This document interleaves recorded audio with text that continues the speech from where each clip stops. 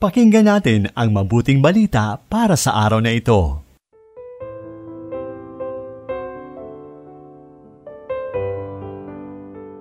Mapagpalang araw ng Martes, kapanalig.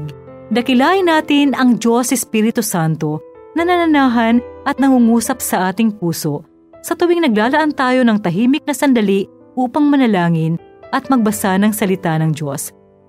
Ang banal na Espiritu nga ang gumagabay sa atin upang magdesisyon ng tama, piliin ng mabuti at kalugod-lugod sa Diyos. Ako ay Sister Lines ng Daughters of St. Paul na nag-aanyayang ihanda na ang sarili sa pakikinig sa mabuting balita mula kay San Lucas, Kabanata 2, talata 22 hanggang 35. Nang dumating na ang araw ng paglilinis nila ayon sa batas ni Moises, dinala ni na Jose at Maria ang sanggol na si Jesus sa Jerusalem para iharap sa Panginoon. Tulad ng nasusulat sa batas ng Panginoon, lahat ng panganay na lalaki ay ituturing na banal para sa Panginoon. Dapat din silang mag-alay ng sakripisyo tulad ng binabanggit sa batas ng Panginoon. Isang pares na bato-bato o 2 inakay na kalapati.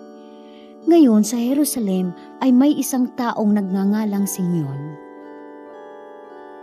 Totoong matuwid at makadiyos ang taong yon. Hinihintay niya ang pagpapaginhawa ng Panginoon sa Israel at sumasa kanya ang Espiritu Santo na hindi siya mamamatay hanggat hindi niya nakikita ang Mesiyas ng Panginoon. Kaya pumunta siya ngayon sa templo sa pagtutulak ng Espiritu nang dalhin ng mga magulang ang batang si Jesus para tuparin ang kaugaliang naaayon sa batas tungkol sa kanya. Kinalong siya ni Simeon sa kanyang mga braso at pinuri ang Diyos at sinabi, "Mapayayaon mo na ang iyong utusan, Panginoon. Nang may kapayapaan, ayon na rin sa iyong wika.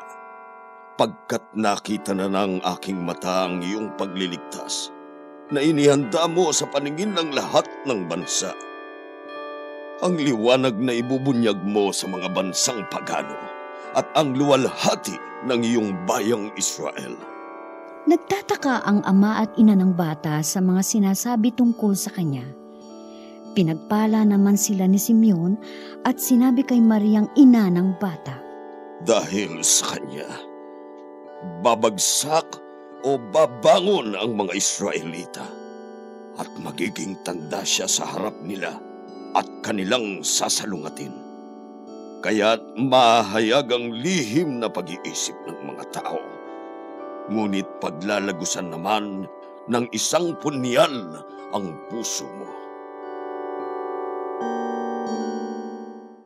Mula sa panulat ni Sister Edith Leda ng Daughters of St. Paul, ang paginilay sa Ebanghelyo. Sa Katolikong pananampalataya, pininiwalaan ang Espiritu Santo bilang ikatlong persona ng Diyos.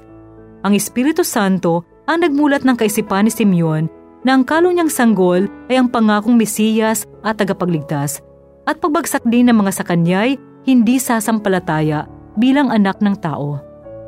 Naranasan mo na ba ang pagkilos ng Espiritu Santo sa iyong buhay? Sa aking maraming karanasan at sa mga panahong dapat akong gumawa ng malaking desisyon, sa banal na Espiritu ako laging tumatawag at humihingi ng gabay.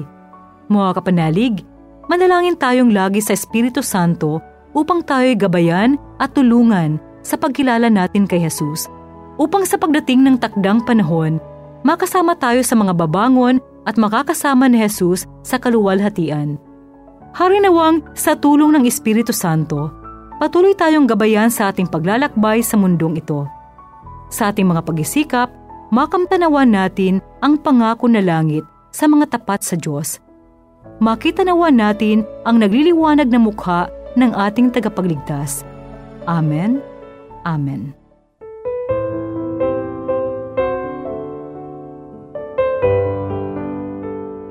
Inyong napakinggan ang mabuting balita para sa araw na ito. Hatid sa inyo ng Paulines Radio.